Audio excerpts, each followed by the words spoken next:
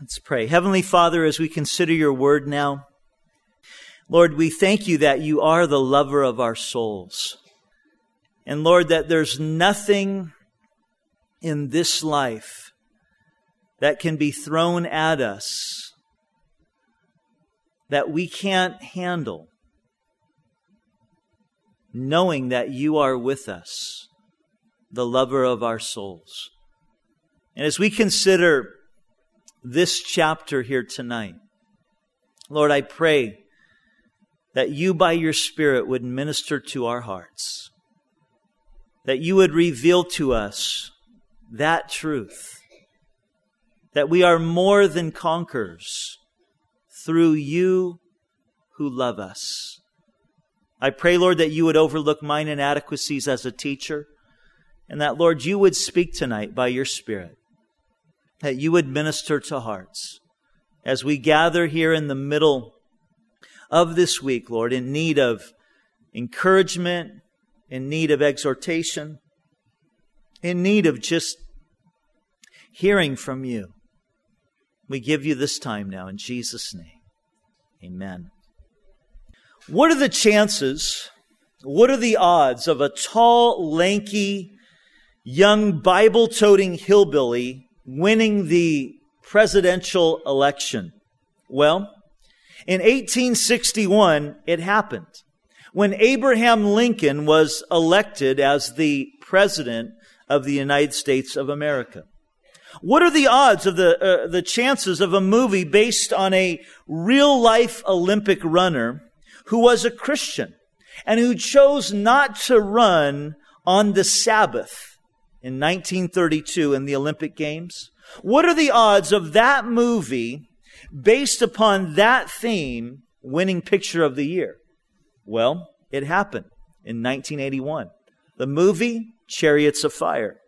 What are the chances and what are the odds of a military mindset, a conservative coup coming against the largest communist country in the world?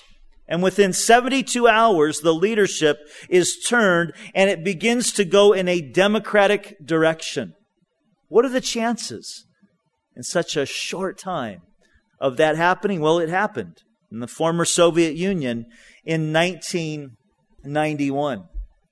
And what are the chances and what are the odds of a small shepherd boy armed only with a sling and some rocks conquering and killing a giant of a man?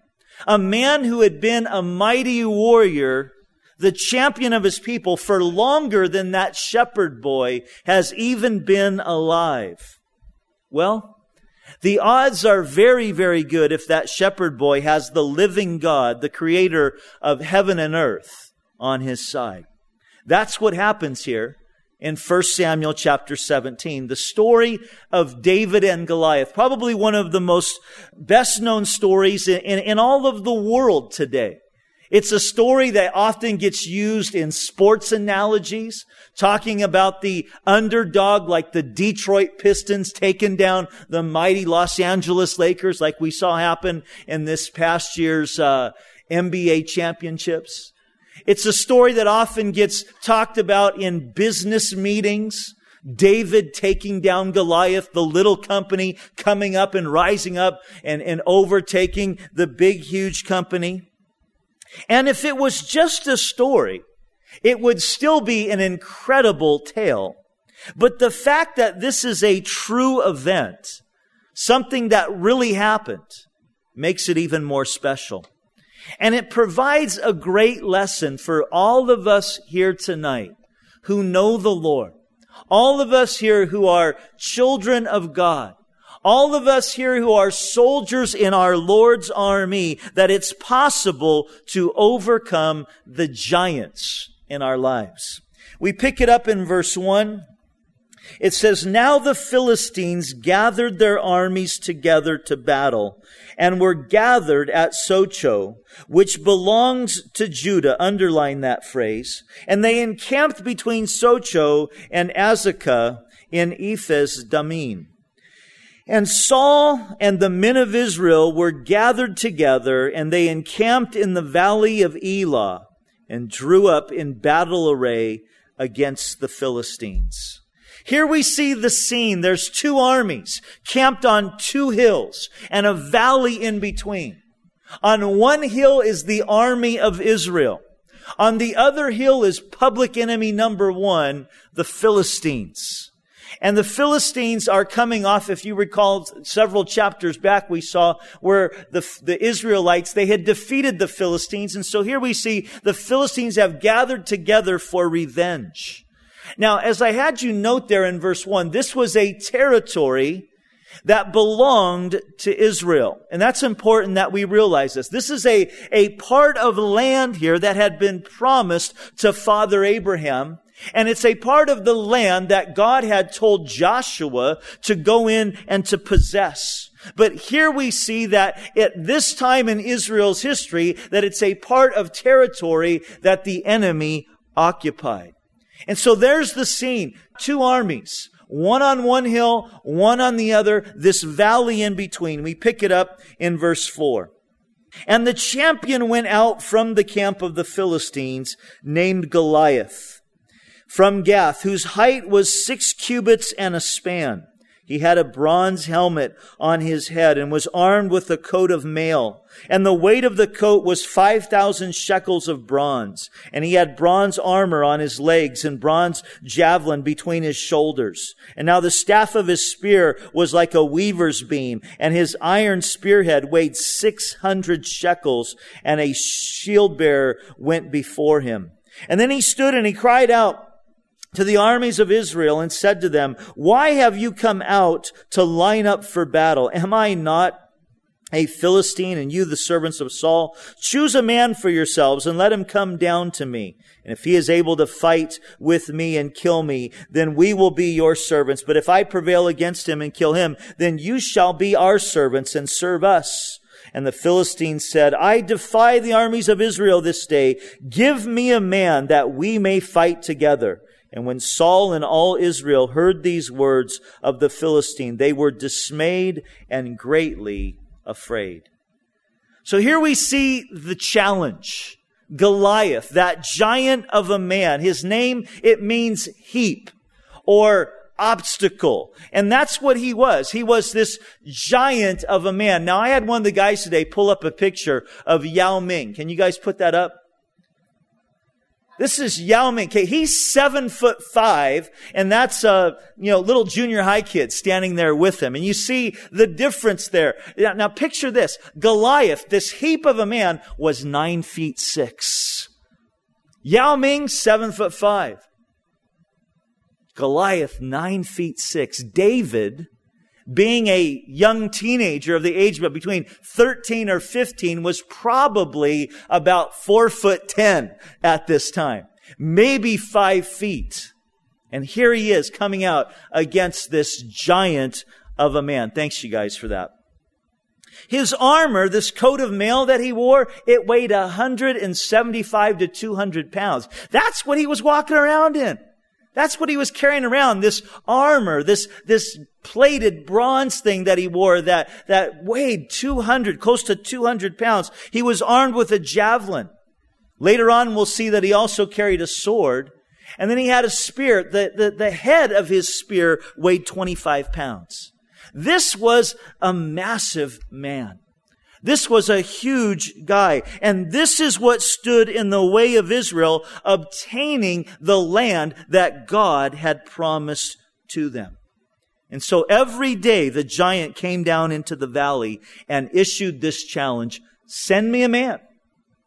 And you send out your best, and if I fight him and he defeats me, then we'll be your servants. But if I fight him and defeat him, then you'll be our servants. And this was a common thing that they did in those days in battle.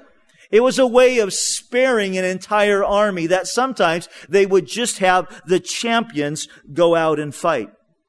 And verse 16 tells us that he issued this challenge every day for 40 days, morning and evening.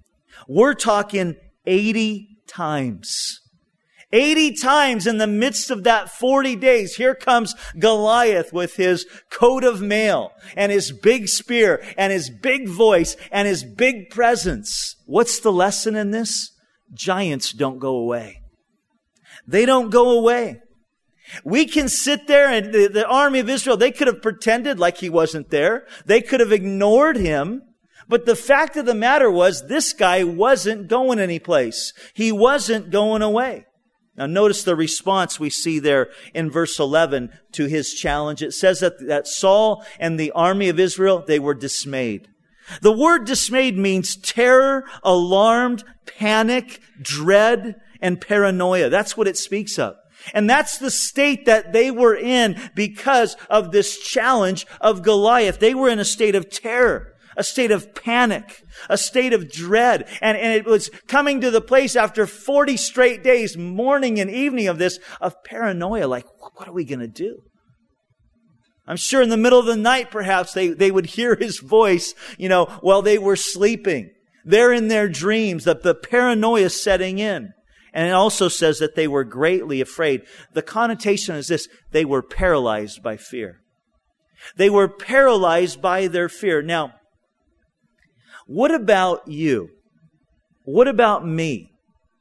What about the giants that can be in our lives? Those huge obstacles that stand between you and what the Lord has promised you. Those huge obstacles that stand between you and what God has for you, that leave you dismayed and paralyzed by fear. Paralyzed, unable to walk in faith, unable to go forward, unable to lay hold of that which Jesus Christ has bought for you, that which He has laid claim for you. And there you find yourself in that place of not moving forward and not going anywhere. Paralyzed, crippled, dismayed by fear. Well, let's see what we can learn from David about overcoming the giants in our lives. If you're taking notes, there's 6 things that I'd like you to jot down that we see here in David's life that can really be a testimony to us. To how to be victorious, how to move forward, how to deal with these obstacles, these heaps, these giants that so much want to cripple us. If you're taking notes, first of all, number 1, we want to note that David was faithful in the moment. He was faithful in the moment. We pick it up in verse 12. Now David was the son of the Ephraimite of Bethlehem, Judah, whose name was Jesse, and who had 8 sons, and the man was old and advanced in years in the days of Saul. The 3 oldest sons of Jesse had gone to follow Saul to the battle. The names of his 3 sons who went to the battle were Eliab the firstborn, next to him was Abinadab, and the third was Shammah. David was the youngest, and the 3 oldest followed Saul. But David occasionally went and returned from Saul to feed his father's sheep at Bethlehem. Now you recall back in chapter 16 in our study last time that David became Saul's armor bearer. Saul started to have, after the Spirit of God had departed from him, and an evil spirit came and was distressing him, his servants came up with a grand idea. Hey, let's get somebody who can come and be, who's a skilled musician, who can come and play, the harp when this distressing spirit comes. And one of the guys happened to know about David. And so David came, and we read there in verse 21 where it says that David became Saul's armor bearer. He became one of his closest servants during this time. But during that time of serving Saul, and we're not sure, what the gap was in time between verse 21 of 16 and and where we're at in chapter 17. But it seems that some time has passed here. And David, it says, would occasionally get a little break from Saul, and he would go back home to see how his dad was doing and to take care of his father's sheep. Verse 16, and the Philistines drew near and presented himself 40 days, morning and evening. Then Jesse said to his son David, take now for your brothers an ephah of this dried grain and these 10 loaves, and run to your brothers at the camp, and carry these 10 cheeses to the captain of their 1,000, and see how your brothers fare, and bring back news of them. Now Saul and they and all the men of Israel were in the valley of Elah fighting with the Philistines. And so David arose early in the morning and left the sheep with a keeper and took the things and went as Jesse commanded him. And he came to the camp as the army was going out to fight and shouting for the battle. For Israel and the Philistines had drawn up in battle array, army against army. And David left his supplies in the hand of the supply keeper and ran to the army and came and greeted his brothers. Let's pause there. Here we see David. Now remember, he's already been anointed by Samuel, although I think it's safe to say he didn't exactly know what that anointing meant. It doesn't tell us that there was any implication that Samuel told David and his brothers why he was being anointed. But he's already been anointed. The presence of God, the Spirit of God has already come upon him. But here we see David still tending his father's sheep. Now, you recall in our study last week, this was the lowest job for the lowest of the servants. The lowest job for the lowest of the servants. And this is where we find David, in this place, tending the sheep. You know, sometimes people have a tendency when it comes to certain things in their lives to get this kind of a thought process or mentality going in their head as it relates to something that maybe they've been asked to do, that they feel this: I'm better than that. I'm better than that. I don't want to do that because, that's beneath me. That wasn't David. That wasn't his heart at all. I heard somebody say this once: your job doesn't define you. So often we have a tendency to think in that way, that, our job, it defines us. Your job doesn't define you, but you define your job. I know, for instance, of a man who's a pastor. Now, he doesn't have a church right now that he's pastoring. The Lord doesn't have him in that role and in that place. Actually, what the Lord has him doing right now in his life, he's a bus driver. He drives a bus. But you know what? That bus, that's his church. The people that get on it, that's his congregation. And he shares Jesus with them. And there in that place that he works, in that particular bus depot, that's his flock. As he's led many people, he teaches a Bible study there with his co-workers. And right now, God has him in a place where he isn't involved in full-time ministry. He's not pastoring a church, but he's still serving. He's still ministering. He's not sitting back and going, gosh, why am I in this place? Why am I driving this bus? I'm better than that. No. What he's doing is the same thing we see David doing here. He's being faithful in the moment. David is faithfully serving in the moment, and because of that, he ends up in a position to do something great. Now, what if, though? What if David would have blew off this request of his father to bring this stuff to his brothers? What if he said to himself, man, I'm not going to do that. I know that's what my dad wants me to do, but, I'm going to send Joe over here, our servant, and I'm going to tell him to go and take this food up to my brothers. What if he would have blew that off? Well, listen.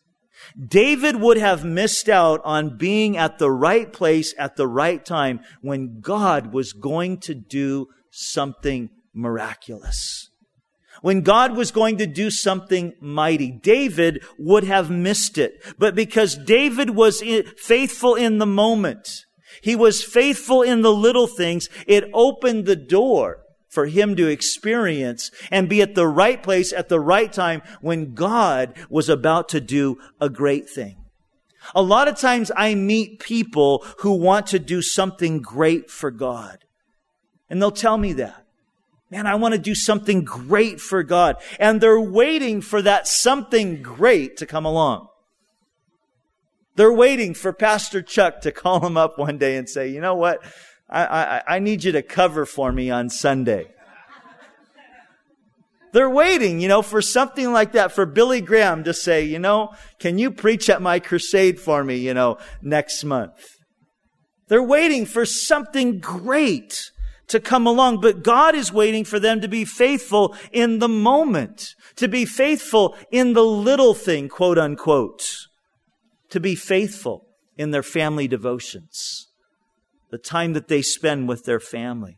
To be faithful in their fellowship, to maybe push a broom, or to clean a window, or to set up some chairs. To be faithful in maybe ministering like Helene has for years and years and years in our children's ministry. Ministering to that oh so precious and important next generation. The Davids of a couple of years from now.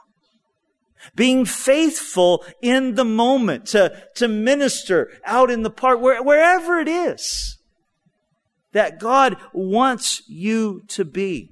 God says the one who is faithful with little will be exalted with much. David's a good example of that. He was faithful in the moment. And so the first key to overcoming giants is being faithful in the moment. Being faithful in your own personal devotional life. Being faithful to meet with God, to seek the Lord, to draw near to Him. Being faithful in service, being faithful in those things puts us in a place, in the right place to experience great things. Number 2, we need to see the situation from God's perspective. We pick it up in verse 23. Then as he talked with them, speaking of David, there was the champion of the Philistine, of Gath, Goliath by name, coming up from the armies of the Philistines, and he spoke according to the same words. So David heard them, and all the men of Israel, when they saw the man, fled from him and were dreadfully afraid. And so the men of Israel said, have you seen this man who has come up? Surely he has come up to defy Israel.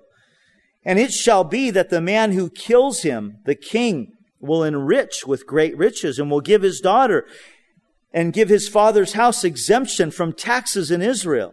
And then David spoke to the men who stood by him, saying, what shall be done for the man who kills this Philistine and takes away the reproach of Israel? For who is this uncircumcised Philistine that he should defy the armies of the living God? And the people answered him in this manner, saying, so shall it be done for the man who kills him. When David comes on the scene, he hears Goliath. He hears Goliath come out for, the 41st day to issue his challenge. And when David comes on the scene, he hears Goliath, and his perception, though, is completely different from everyone else's. Everyone else was preoccupied with the greatness of Goliath. Everyone else was preoccupied with, look how big he is. That guy's enormous. Man, that guy's incredible. But because David was preoccupied with the greatness of God, he saw Goliath for what he was. What does he call him here? An uncircumcised Philistine who's defying the armies of the living God. David's attitude is like, how dare he do that? He's standing there, he's listening to Goliath go off. He's listening to Goliath trash talk, and David's like, isn't anybody going to do anything? What's the deal here? And then when he hears about this reward that Saul's going to give, then he's really like, what's wrong with you guys? What's the deal here? He's like, you got to be kidding. Saul's going to give, riches and his daughter an exemption from taxes. It's like, let me at this guy. That's David's mentality here. The rest of the army was focused on the enemy. And because of that, they were paralyzed from doing anything. The rest of the army was saying, man, Goliath, he's too big to hit. David's thinking, man, this guy's too big to miss, He's an easy target. The bigger they are, the harder they fall. Let's go. The rest of the army, though, was preoccupied by fear. And you know what? Because they were preoccupied by fear, they were paralyzed. Or they were preoccupied with the enemy, so they were paralyzed by fear. And that's a good description of a lot of Christians today. They're preoccupied with the enemy. They're so focused on the enemy. They're so focused on the spiritual warfare that's against them. They're so focused on the things, maybe the attack that's coming against them in their life, that it paralyzes them. And they're failing to realize that Jesus has already won the war. As it's been said, that we don't fight for victory, but we fight from victory. But because they're preoccupied on the enemy, they're paralyzed by fear. It's interesting that David wrote during this very time, there in the book of Psalms, he wrote Psalm 19. I'll read it to you. The first part of it says this: "The heavens declare the glory of God, and the firmament shows His handiwork. Day unto day utters speech, and night unto night reveals knowledge. And there is no speech nor language where their voice is not heard. Their line has gone out through all the earth, and their words to the ends of the world." Why could David see Goliath not as this giant heap of a man, but instead as a pipsqueak, if you would? Because David's eyes and heart were focused on a big God. A God who spoke the world into existence. A God who holds the world in the span of His hands. A God who keeps everything moving at just the right speed and keeping the earth at the right distance from the sun. A God who is so great and so mighty and so powerful that the heavens, as David would be out there sitting in his, out in the field with his sheep and looking up at all the stars and thinking, man, this is God's handiwork. This is God's beauty. This is God's painting. And just to think, He just spoke and it was. Because David was focused on the bigness of his God, he was able to see the enemy in the right frame of mind, with the right perception. We pick it up in verse 28. "Now Eliab, his oldest brother, heard when he spoke to the men. And Eliab's anger was aroused against David and said, 'Why did you come down here? And with whom have you left those few sheep?'" Notice how he's trying to kind of, diminish David's job. "Those few sheep in the wilderness. I know your pride and the insolence of your heart, that for you have come down to see the battle." And David said, "What have I done now? Is there not a cause?" Then he turned from him toward another and said the same thing. And these people answered him as the first ones did. So he was asking one more time. Now tell me one more time, what did Saul say he was going to give to the man who takes down this giant? Now when the words which David spoke were heard, they reported them to Saul. And he sent for him. And then David said to Saul, "Let no man's heart fail because of him. Your servant will go and fight with this Philistine." And Saul said to David, "You are not able to go out against this Philistine to fight with him, for you are a youth, and he a man of war from his youth." Here's number 3. Don't give in to discouragers. Don't give in to discouragers. Here we see David's own brother accusing him of being a glory seeker. "I know why you're here, David. You've come down. You want to see the battle. You want to see what's going on. You want a piece of the glory." But David knew that this wasn't his motive. He knew that this wasn't his heart. But I want you to listen close here. You see, for someone else, Eliab's words could have been from the Lord. Because there's a lot of people who want to be in that place, in the place of greatness, in the place of being in the thick of things, being there on the edge, being, in the limelight, if you would, which David is about to be, in the center of attention. And they want to be in that place for one reason and one reason only, because of their own pride. Because of how they want to be seen in the eyes of others. But that wasn't David's heart. For someone else, Eliab's words could have been words from God, a wake-up call. And you're heading out into dangerous territory here, son. But that wasn't David's heart at all. And then in the eyes of King Saul, the odds were insurmountable odds. Saul argues when he sees David, "You are but a youth, and this guy, he's been a killing machine since his youth. He's been this incredible warrior since he was your age." Listen, the natural man, the man, in other words, who only sees with the natural eye, who doesn't see things with the spiritual eye, the natural man looks at things only in the physical. And in the physical, he sees only things in size, in numbers, and years of experience. But God isn't so much interested with any of those things. You see, there's a spiritual dimension to things. There's a spiritual dimension to things, and we would do well to remember that if God is in it, if God is behind it, we're destined for success. We'll see later here, David understands the battle, it's the Lord's. The battle belongs to the Lord. And God is in the business of using that which the world deems as small and insignificant, because when all is said and done, there's no doubt when that work is over that people look and they realize, hey, that was a work of God. That's what the story of Gideon is all about. That's why God whittles down his army of 30,000 to 300 to go against the mighty army that numbers like the sand on the seashore of the Midianites. Why? Because when it was all said and done, no one doubted. This was a work of God. This was a miracle.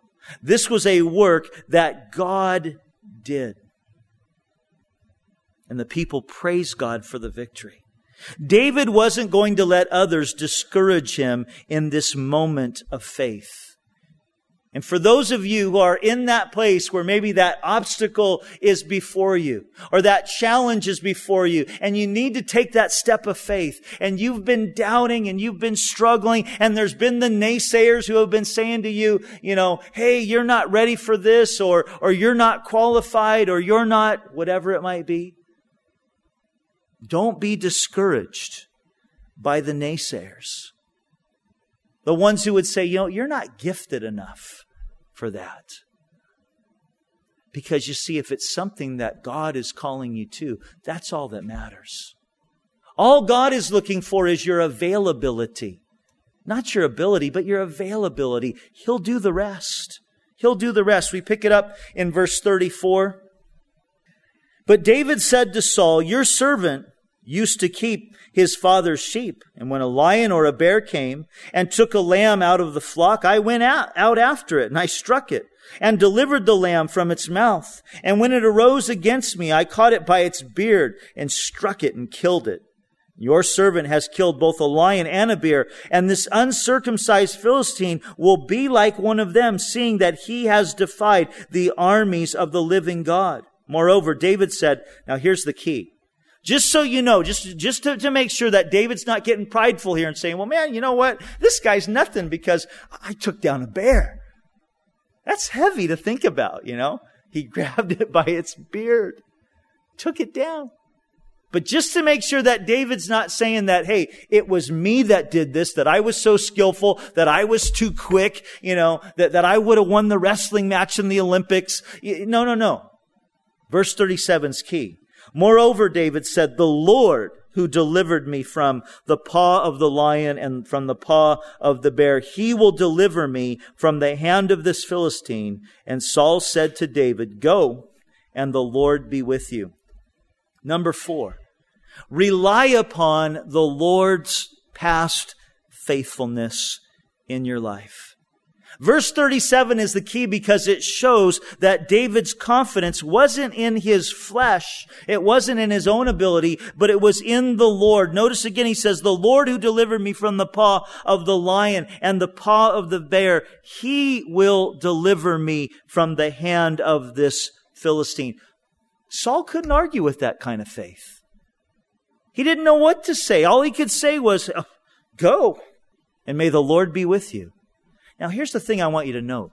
David had a history of faith, believing God to help him in protecting his sheep against the lion and the bear. He had a history of faith. He could look back and he could say, hey, God was faithful to me in that situation. He had a history of faith, but he also wanted to have a present faith.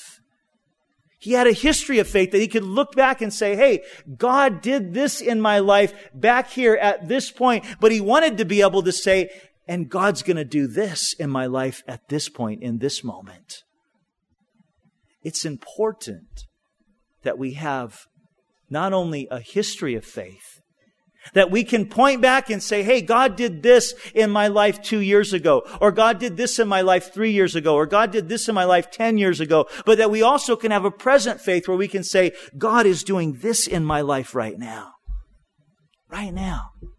This is what He's showing me. This is what He's teaching me. This is how He's working in our lives. And our past victories in the Lord are not meant for us to lean back on our laurels and think that we have done something for God. But in reality, they are there for us not just to look back on in faith, believing that God comes through, but it's also to push us forward in faith, believing that God still comes through, that He can and will use our lives as we make them available to Him. Now, some of you might be thinking, well, wait a second. What if I don't have any lion or bear victories in my past? I don't have that. My life's been kind of simple. I don't have any great story of taking down a lion or taking down a bear or something like that. Listen. These stories of David and Gideon and Joshua and Peter and Paul, and we could go on and on and on. Read through Hebrews chapter 11. These stories that are placed here in the Bible of God's faithfulness in the lives of these men and women are testimonies to us, because the Bible tells us this, that our God is the same yesterday, today, and forever. So the same God who was working in David's life 4,000 years ago in the valley of Elah wants to work in your life today, wants to work in your situation today. Wants to work in enabling you to overcome those giants in your life. And not only that, not only the patriarchs of old that we can look back to as testimonies to us of God's faithfulness, but also we can look back even shorter to Calvary, the cross. Because Paul said these words in Romans chapter 8, that we are now more than conquerors. How? Through Him who loved us. Through Him who loved us. Because of what Jesus did on Calvary for us, the victory has been won. And we are more than conquerors through Him who loved us. David had a history in the Lord that he wanted to continue. We pick it up, verse 38. So Saul clothed David with his armor, and he put on a bronze helmet on his head. And he also clothed him with a coat of mail.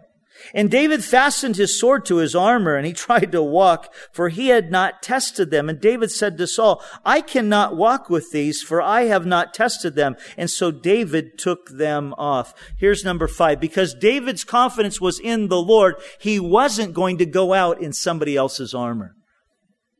Don't go out in someone else's armor. What does that mean for you and I? It means that in our walk with the Lord, in our overcoming giants, in our walk of faith, in our overcoming the challenges that come in our way, there isn't a formula to follow. There's not a 7-step plan. It's not, okay, well, hey, this is how it worked for Pastor Howard, so this is how it's going to work for me. Or this is how it worked for Pastor Phil, so this is how it's going to work for me. No, there isn't a formula. Later on, we'll see in 2 Samuel.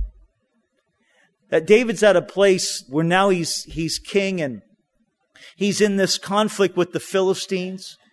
And 3 of his men go, and David kind of just utters these words. He just kind of mumbles, to the group of guys there, man, I'm really thirsty. But there was no water. But the Philistines were there in Bethlehem, and in Bethlehem there was a well. And we read there that these 3 guys that are part of David's mighty men, they go rushing out, and they somehow break through the garrison of the Philistine. They get some water, they bring it back to David. But here's what's interesting. It doesn't tell us how they broke through. It doesn't say that they did this and they followed these steps and they did this type of thing. Why is that? Because God doesn't want us as His people living on formulas. He doesn't want us living on formulas. He wants us living a life of being completely submitted to Him and being completely dependent upon Him. so that He will lead us in our situation when we need to break through one step at a time. That's where He wants us. And that's how He wants us. And so when we try to put a formula on ourselves or take up a formula, hey, this is how it's going to work, this is what I'm going to do, we're putting on somebody else's armor. I met with a guy once, a pastor, and we were talking, and he was actually interviewing for a position that we had at our church a few years ago. And as I was sharing with him concerning what we were, doing and kind of the direction that we were heading in and some of the obstacles, that we were facing, he kept interrupting and saying, well, this is what we did at our church. And this is what we did at our church. And this is what we did. And like 10 times. And I finally just, in my mind, I just went, I don't care what you did at your church. This isn't that church. This isn't that place. This isn't, and the two churches that he were comparing, they were diametrically just different. Radically different. Different in size, different in budget, different in demographics, different in population of the area. I mean, just everything. And right away I was like, you know what, this guy he would not work at all. Because he's locked into a formula. And what we were looking for was somebody who was going to be like, you know what? Man, I want to seek God for His plan, for His heart, for His way. God wants us to be those trusting in Him. Doesn't mean we can't learn from others. That doesn't mean that we can't look at things in the Bible and say, okay, I can glean from this. But it doesn't mean either that it's going to work out exactly that way in your life as it worked in somebody else's. And I could go through this congregation, story after story after story, of people who were facing similar obstacles, similar difficulties, and how God worked in their situation in a different way. Because God's not into formulas. He's not into formulas. We pick it up in verse 40. Then he took his staff in his hand, and he chose for himself 5 smooth stones from the brook. Now, a lot of commentators believe that he chose these 5 stones because Goliath had 4 brothers. And so he was picking 1 stone for Goliath and 4 for Goliath's brothers. David was definitely a man of faith. And he put them in his shepherd's bag in a pouch which he had. And his sling was in his hand, and he drew near to the Philistines. And so the Philistines came and began drawing near to David, and the man who bore the shield went before him. And when the Philistines looked about and saw David, he disdained him, for he was only a youth, ruddy and good looking. And so the Philistines said to David, "Am I a dog that you come to me with sticks?" And the Philistine cursed David by his gods. And the Philistines said to David, "Come to me, and I will give your flesh to the birds of the air and the beasts of the field." And then David said to the Philistine, "You come to me with a sword and with a spear and with a javelin, but I come to you in the name of the Lord of hosts, the God of the armies of Israel, whom you have defied. This day the Lord will deliver you into my hand, and I will strike you and take your head from you. And this day I will give the carcasses of the camp of the Philistine to the birds of the air and the wild beasts of the earth, that all the earth may know that there is a God in Israel. And then all this assembly shall know that the Lord does not save with a sword and a spear, for the battle is the Lord's, and He will give you into our hands." Go, David. I love this. You come to me with a sword and a spear, but I come to you in the name of the God of Israel, and today He's going to deliver you into my hands. And not only that, but I'm going to take your flesh and the flesh of all your friends, and we're going to give them to the birds. This guy's like gnarly, He's like, come on. Goliath all in his armor, his 25-pound spearhead, his 200-pound coat of mail, David with his sling and his rocks. And he comes out. And this is point number 6, that we are to move forward in the confidence that the Lord is with us. And that's what we see David doing here.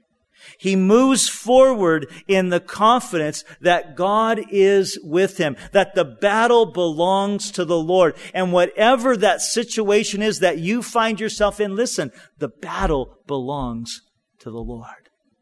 It's God's battle. It's God's battle. It's His situation. You can get all worked up, you can get all stressed out, or you can realize, hey, it's God's. The battle belongs to the Lord. Now, I want to note just a couple of things and we're going to be done here. The results of David's faith. The first we see in verse 48. It says, "So it was when the Philistines arose and came and drew near to meet David, that David hurried," underline this, "and ran toward the army to meet the Philistine." Note that. Because of his confidence in the Lord, what's David doing? He's running not from Goliath, but he's running at Goliath. He's running at him. And I pray tonight that that would be all of our hearts here toward whatever it is in front of us, that we would, in that confidence, that faith in the Lord, that we would run towards that. Because here's the fact of the matter. Here's the fact of the matter. As a Christian, as a believer in Jesus Christ, as a child of God, you are going to come to different doors in your life. And each one of those doors is a passageway into a new season, into a new step of faith, into a new trial, into a new place to grow in your walk and relationship with the Lord. And you have a choice with every single one of those doorways. You can run through it, or you can run from it. Those are the only two options. You can't try to go around it. You can't try to go under it. You can either run through it or you can run away from it. But know this, because God is committed to this very thing in your life. Romans 8:29. His goal, one of the reasons why you are still on this planet, His goal for you is to conform you into the image of His own dear Son. So know this, if you run from that door, you run away from it. Hey, I don't want to deal with this right now. So you run away from it. I don't want to deal with this problem. I don't want to deal with this person. I don't want to deal with that. So you run away from it. I just can't handle this responsibility. You run away from it. God in His love for you is going to bring you full circle. God in His love for you is going to bring you full circle. It might be a month later. It might be a year later. It might be 2 years later, but He's going to bring you full circle. He's going to bring you back. It may not necessarily be that exact same giant in that exact same valley, but there will be a valley and there will be a giant. Because you see, in David's life and the life of Israel, this was the next step. This was the God-ordained next step in his life. That was all part of the training process for who God was making him. It was all part of the training process for what God was seeking to do in the life of the nation of Israel, as He was going to raise up this young man to be a king who was a man after their own heart, or after His own heart. And know that is true. You can run from it, you can ignore it, or you can run through it. But if you run from it, God, because He loves you, because He's committed to train you and to mold you, and He wants to work in that heart, you are going to come full circle once again to that thing, to that giant, to that obstacle. It's not going to go away. Now, if Israel were to run from the giant, from the valley, here's what it would have meant. The Philistines would have gained more ground in Israel. And that is the sad byproduct of when we run from those doors, is it gives the enemy the opportunity to gain more ground in our lives. We give up territory. It's a moving doorway. But when our confidence is in the Lord, when we believe what the Bible says, and people, can I encourage you to be a people who believe in what the Bible says? You know, I have friends in our fellowship whose lives have been greatly touched by the Promise Keeper ministry. And I'm thankful for that. But you know what? I think what the Lord desires more so for us as believers is not that we would be promise keepers, but that we would be promise believers. Believers who believe in the promises of God. That are believing in that we are more than conquerors through Him who loves us. That believe that our God, that He declares, I will never leave you nor forsake you. And can I encourage you? Can I encourage me? Let's be promise believers. Because David believed that God was with him, he ran towards the enemy. Verse 49. Then David put his hand in his bag and took out a stone. And he slung it, and he struck the Philistine in his forehead, so that the stone sank into his forehead, and he fell on his face to the earth. And so David prevailed over the Philistine with a sling and a stone, and struck the Philistine and killed him. But there was no sword in the hand of David. Therefore David ran and stood over the Philistine and took his sword and drew it out of its sheath and killed him and cut off his head with it. And when the Philistines saw it, that their champion was dead, they fled. Here's the second result. The enemy, they flee. And so too in the spiritual realm, when the enemies of our Lord, when our adversary sees us standing in faith, moving forward in the power of God, when the enemy sees that we realize and we're standing not in the power of our strength, but that we're more than conquerors through Him who loves us, the enemy flees. The enemy realizes, man, we're not going to win this victory today. Let's go bug somebody else. The enemy flees. And then finally, verse 52. Now the men of Israel and Judah arose and shouted and pursued the Philistines as far as the entrance of the valley and to the gates of Ekron. And the wounded of the Philistines fell along the road of Sharam, even as far as Gath and Ekron. And then the children of Israel returned from the Philistines, or from chasing the Philistines, and they plundered their tents. And David, I love this guy, took the head of the Philistine and brought it to Jerusalem. It's like, here's my trophy, man. Carrying Goliath, by the hair, I guess. He brought it to Jerusalem, but he put his armor in his tent. And when Saul saw David going out against the Philistine, he said to Abner, the commander of the army, "Whose son is this youth?" And Abner said, "As your soul lives, O king, I don't know." And so the king said, "Inquire, whose son is this young man?" And then as David returned from the slaughter of the Philistine, Abner took him and brought him before Saul with the head of the Philistine in his hand. He's still carrying it. And Saul said to him, "Whose son are you, young man?" And so David answered and said, "I am the son of your servant Jesse the Bethlehemite." Now when he had finished, chapter 18, speaking to Saul, the soul of Jonathan was knit to the soul of David, and Jonathan loved him as his own soul. And Saul took him that day and would not let him go home to his father's house anymore. And then Jonathan and David made a covenant because he loved him as his own soul.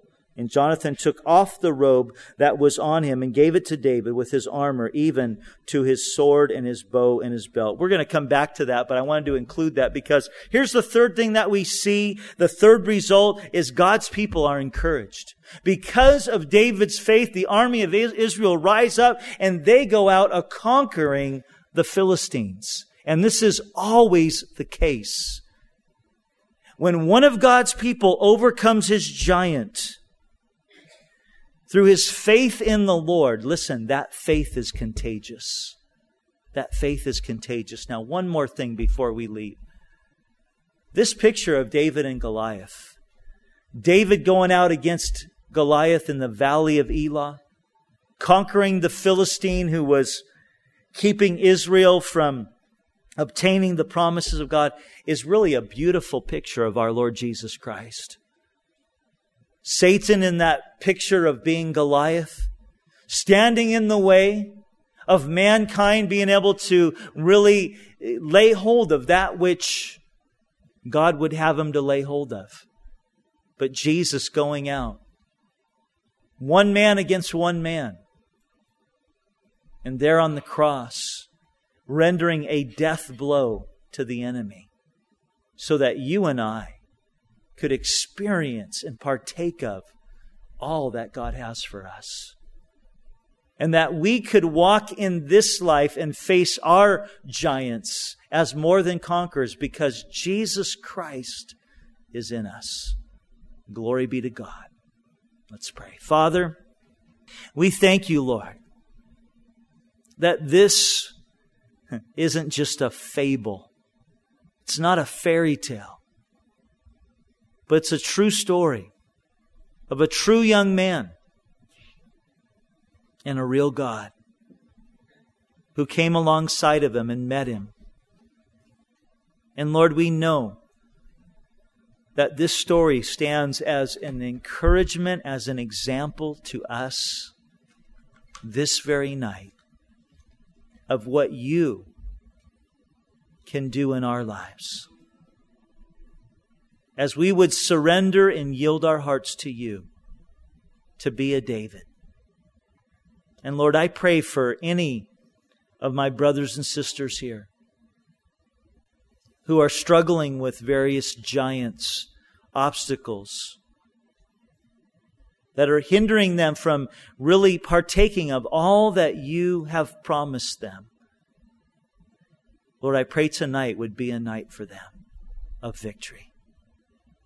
To stand strong, to move forward in the power that belongs to them because of Jesus in their hearts and in their lives.